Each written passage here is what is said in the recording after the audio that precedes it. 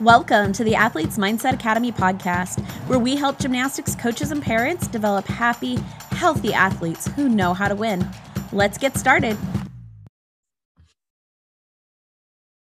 Hello and welcome, everybody. This is Coach Stacy, and I'm here today with Coach Allie, and we are talking this whole month about mastering your mind, different kind of psychology tools, sports psych tools, kind of some of our own versions of those tools that we use to help you really get into your brain and use your brain to really help you get new skills, be more confident in competition, really become that person that you want to be. So this week, we are focusing in on the idea of, so last week we really talked about the power of imagination and why visualization works.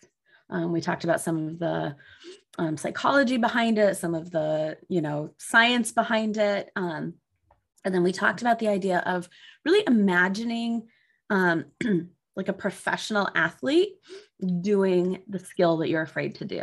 So picking an athlete maybe that is your favorite or that has your same body type, someone that you really love, and imagining them doing the skill. So then now this week, we're taking the next step of visualization and moving into imagining yourself doing the skill. So there's two kind of aspects to it. One is to first kind of start the process in your brain of morphing yourself into that athlete that you were imagining. Excuse me. So, Allie, you want to lead us off with that? Yeah. So we kind of talked about, what would this athlete be like? Like, who is this imaginary athlete? So like if you picked Grace, or we said, usually it's like all the Olympians, right? So let's say we pick Grace and you start talking about like, who is she as a person? And like, what do you see in her? And how do you think she shows up at practice? And start actually building this connection with this athlete. And then from there, it's a lot easier to start seeing similarities. It's funny because a lot of times their favorite athlete is someone who they do see similarities in. Like, oh, I love that they are always smiling and I'm always smiling and I feel like I could be that person, right? It's because you're kind of connected to that person. And so when you can start making that almost like emotional connection to that gymnast and you can visualize them doing it, it can help you visualize yourself doing it next. And sometimes we don't always say that you want to pick just your favorite gymnast. Sometimes it can be easier if you pick a gymnast that looks like you or that a little bit more looks like you. So picking someone who's blonde for me and picking someone that like, it might be easier to see that transition. It can really go either way because the next step is going from visualizing them doing it as visualizing yourself from like a spectator perspective. And so you're actually seeing yourself do it in the same way that you saw that ideal athlete or that person who inspires you, because now we've gotten from this imagination world of seeing them do it, which is a lot easier because you believe they can do it and that's no problem. And then we start working on our belief that maybe it's possible that we can do it. And then being able to see ourselves do it. And that's really going to be that next step to really help yourself believe that it's possible. Because when you start seeing yourself fall, we talked about that last week too. When you start with yourself and you don't believe that you can do it, a lot of times that's when you see like yourself failing and falling. And then you're continually practicing that part of it. And so whenever that starts happening, go back to your ideal athlete or try another athlete that you think that might be easier to help yourself make that transition into watching you. Stacy, do you have anything to add to that? Yeah, I think it's just that idea of this intermediate step before you're really imagining yourself doing it is trying to kind of get out of your head from the internal perspective of how it feels and just get that external perspective of what it might look like. And so you're really engaging a different part of your brain of just that watcher. So what is it like to be the watcher of yourself doing the skill? And yeah, you just kind of have to keep playing with this and popping back and forth. It's really important to first do the work of like imagining this pro athlete or this athlete that you really admire doing it. Like, I think you talked about this last week, Allie, but like the idea of like them doing it in your gym, them doing it with your grips on in your side, in your set of bars, or them doing it in, if it's like, if you're maybe afraid of the competition, like probably you've been to this gym that you're going to compete at, or this arena that you're going to compete at, or you can see pictures of it. And so imagining them doing it there, they're wearing your team Leo, they're wearing your colors, they're wearing a Leo you own. Like start to try to kind of do this like morphing first before you jump into then trying to just full on imagine yourself do it. Now, here's the thing. This process can take seconds, minutes, or months, like the important part is to get to the place that your brain believes it. So if you get to the place that you can like get your brain to believe this imaginary world of, Michaela Skinner doing the vault in your team Leo, in your gym, wearing your scrunchie with your hairstyle, with your coach standing by giving her instructions, then, and you believe it and you can see it, then start moving on to the next step. But it's important to really believe each step along the way. Yeah. And like, once you're there too, okay. So like, you're going to get yourself to this place of visualizing you doing it. And why this is so important is because now you can start watching the details. Once you believe that you can do it and you can watch that, I mean, you're your own coach in your mind, right? And so you can start thinking about like, what form do I have? What movement am I having? What's my rhythm like? The style, the flow, like what is actually happening physically? And then also like start thinking into that level of, okay, what is going on mentally? Like, how would I be thinking and how would I be acting in order for this to happen? And so then you get to start being really curious about like, how did I get here? And what am I doing that's making me so amazing at this? And that's going to help you transition into the third perspective, which it's really interesting because if you talk to someone who doesn't go through these steps, a lot of times you can hear that people can do one or the other. They can either watch themselves do it or they can see themselves in the movement and actually doing it. Like they actually see the vault or the bars and they're like what they see when they do it. And it's one or the other, but the big key is learning how to do both.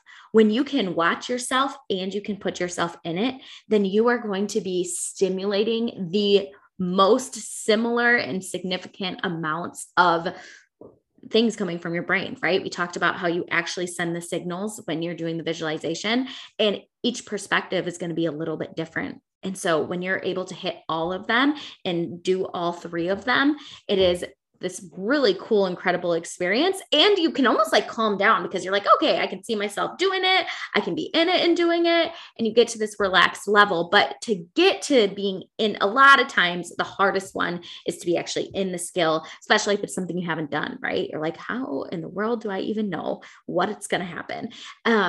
That's you being curious when you're watching yourself doing it and starting to understand what's actually going on physically and mentally. So Stacey, do you want to talk a little bit about the third perspective here of So this third idea is like, it's feeling it, it's being in it, it's doing it. I almost love, like, I love those, they make me dizzy. They make me sick, but the videos when somebody like puts on a camera onto them and then does the skill, you can look them up on YouTube. That might be helpful. Like, layout, step out, or hands down on beam, whatever it might be, and see if there's actually a video of somebody doing it with the camera. That might be helpful for you. But chances are you've done the skill. Like if it's something you're working on, you've done the drills to get there. And so you can at least envision what it feels like from the different drills that you've done. And so really working to visualize yourself doing it, not from a watcher perspective, but from a beer, a feeler, a doer perspective. Imagine yourself doing it from the inside. What does it look like when you're going to do your series to be standing there on the beam? What are you looking at? You're in your gym. What's in front of you? What angle are you at? What do you see on the wall? Okay, now you sit and you go backwards. Okay, what does it look like to then see the ceiling above you and then maybe see the beam under your hands solid, your hands are on it. And then, you rebound, push away with your hands. What does it feel like to then be spotting the beam and your foot landing on it and be seeing it from that visual perspective? But the more senses you can bring in, the better. So what would it feel like when your legs push off? What would it feel like when your hands push away from the beam and then you hollow down? What would it feel like in your stomach? And as you do that, you can really begin to then get yourself some key things. Like I remember Coach Amy talks about for her series, it was like she realized that whenever she pushed through her big right toe, I think it is, that she always could then make it solid. There was just something about that movement for her. And so for you, starting to feel like, what are those key movements that really make it successful?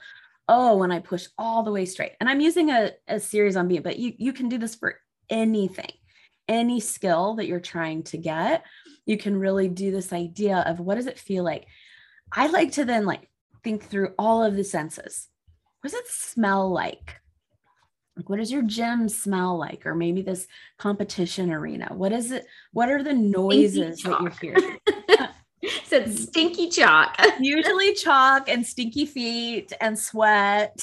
But I was at a gym in New Mexico and we had swamp coolers. So it kind of smelled humid, and then I lived in, where we had monsoons. And so a lot of times, especially in the season where we were working on new skills, it smelled like rain, and so what does it smell like? One of my gyms was in a farm town and it smelled like manure half the time. So that was fun. Yeah. What are the sounds that you're hearing around? And the same thing, maybe you're fine doing the skill at your gym, but you're scared to do the skill in competition. And so then okay, what would it smell like at this place? Maybe you can smell the food vendors that are selling the hot dogs and crazy food that they sell at gymnastics meets where everybody's healthy.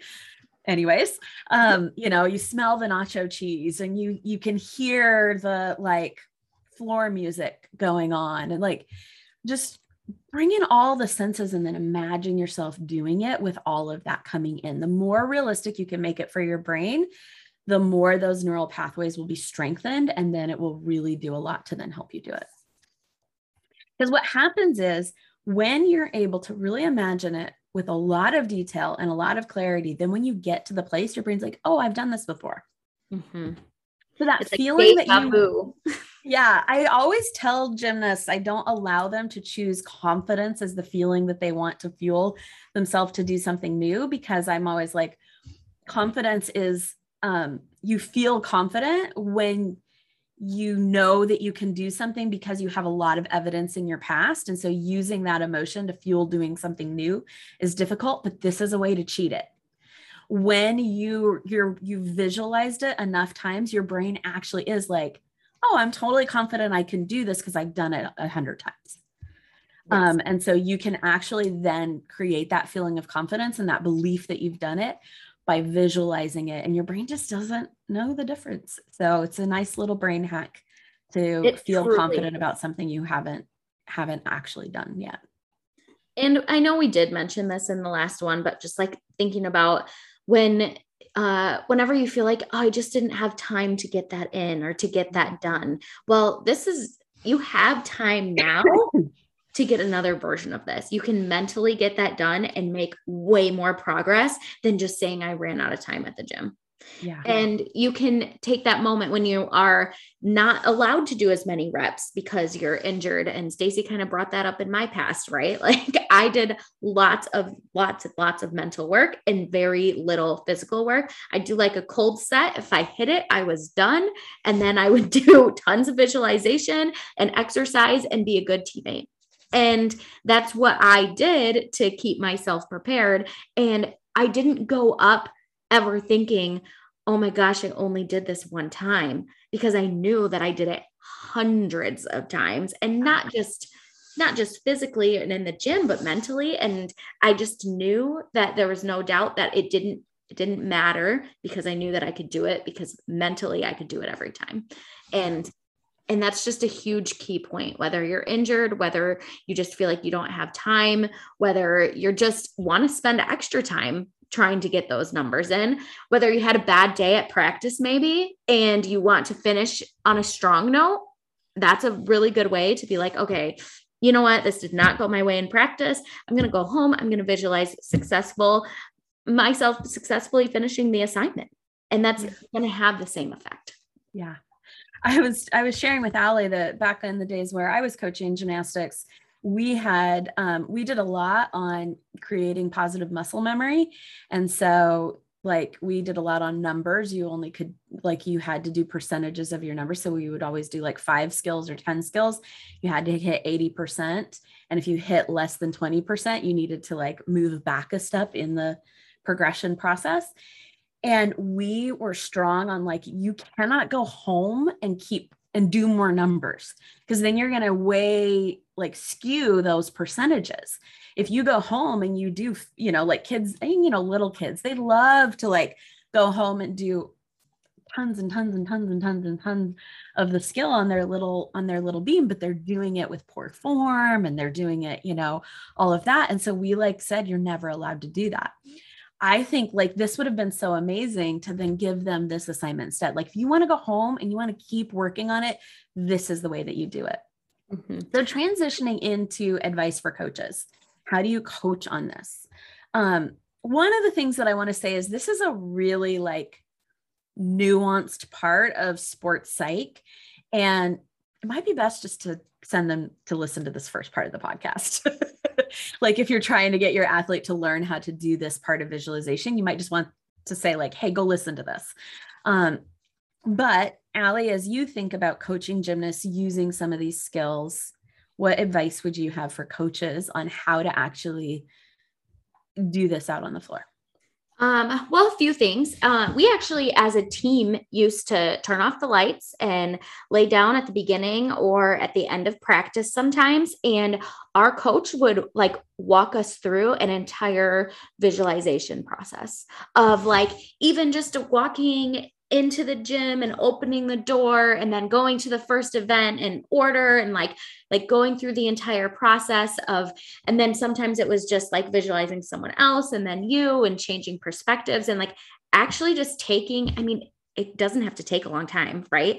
You can stretch at the end and then quick lay down for maybe 5 minutes, and you could walk them through a visualization of all 3 steps of watching someone, seeing yourself, and getting yourself into it. And then sometimes it's just learning from that. Okay. Where did you struggle? Okay. This is where we need to do some work. Another thing I would suggest is, I actually put it in assignments.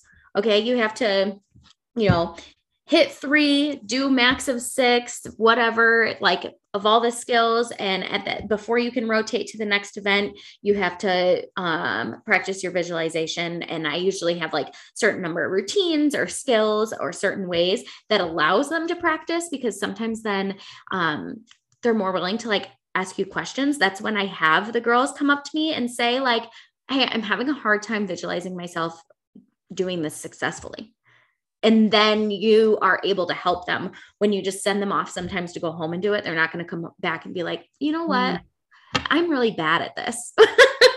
They eventually what will happen is you'll tell them to visualize sometime, and it'll be months later.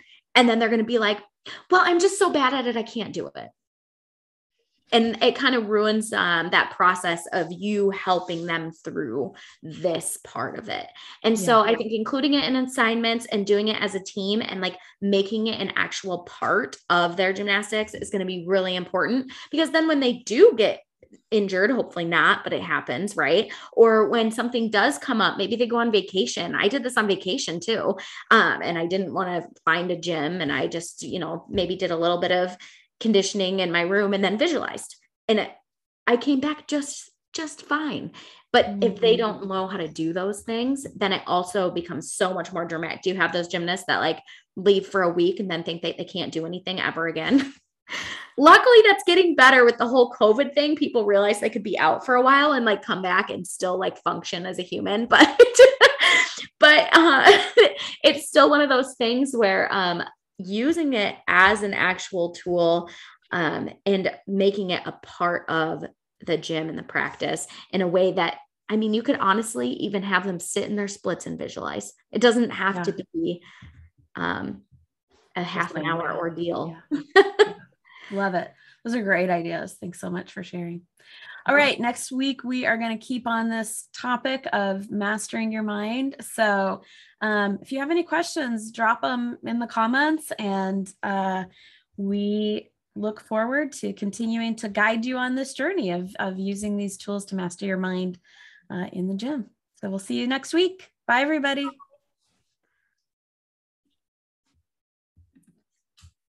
Thanks for tuning in. We believe that you've got this, but we would love to help you in your athletic journey. We know you need to get maximum results in the shortest time possible.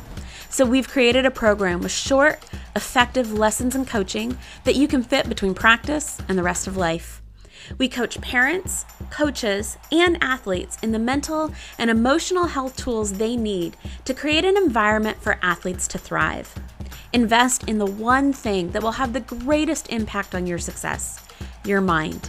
Check us out at athletesmindsetacademy.com. Let's do this.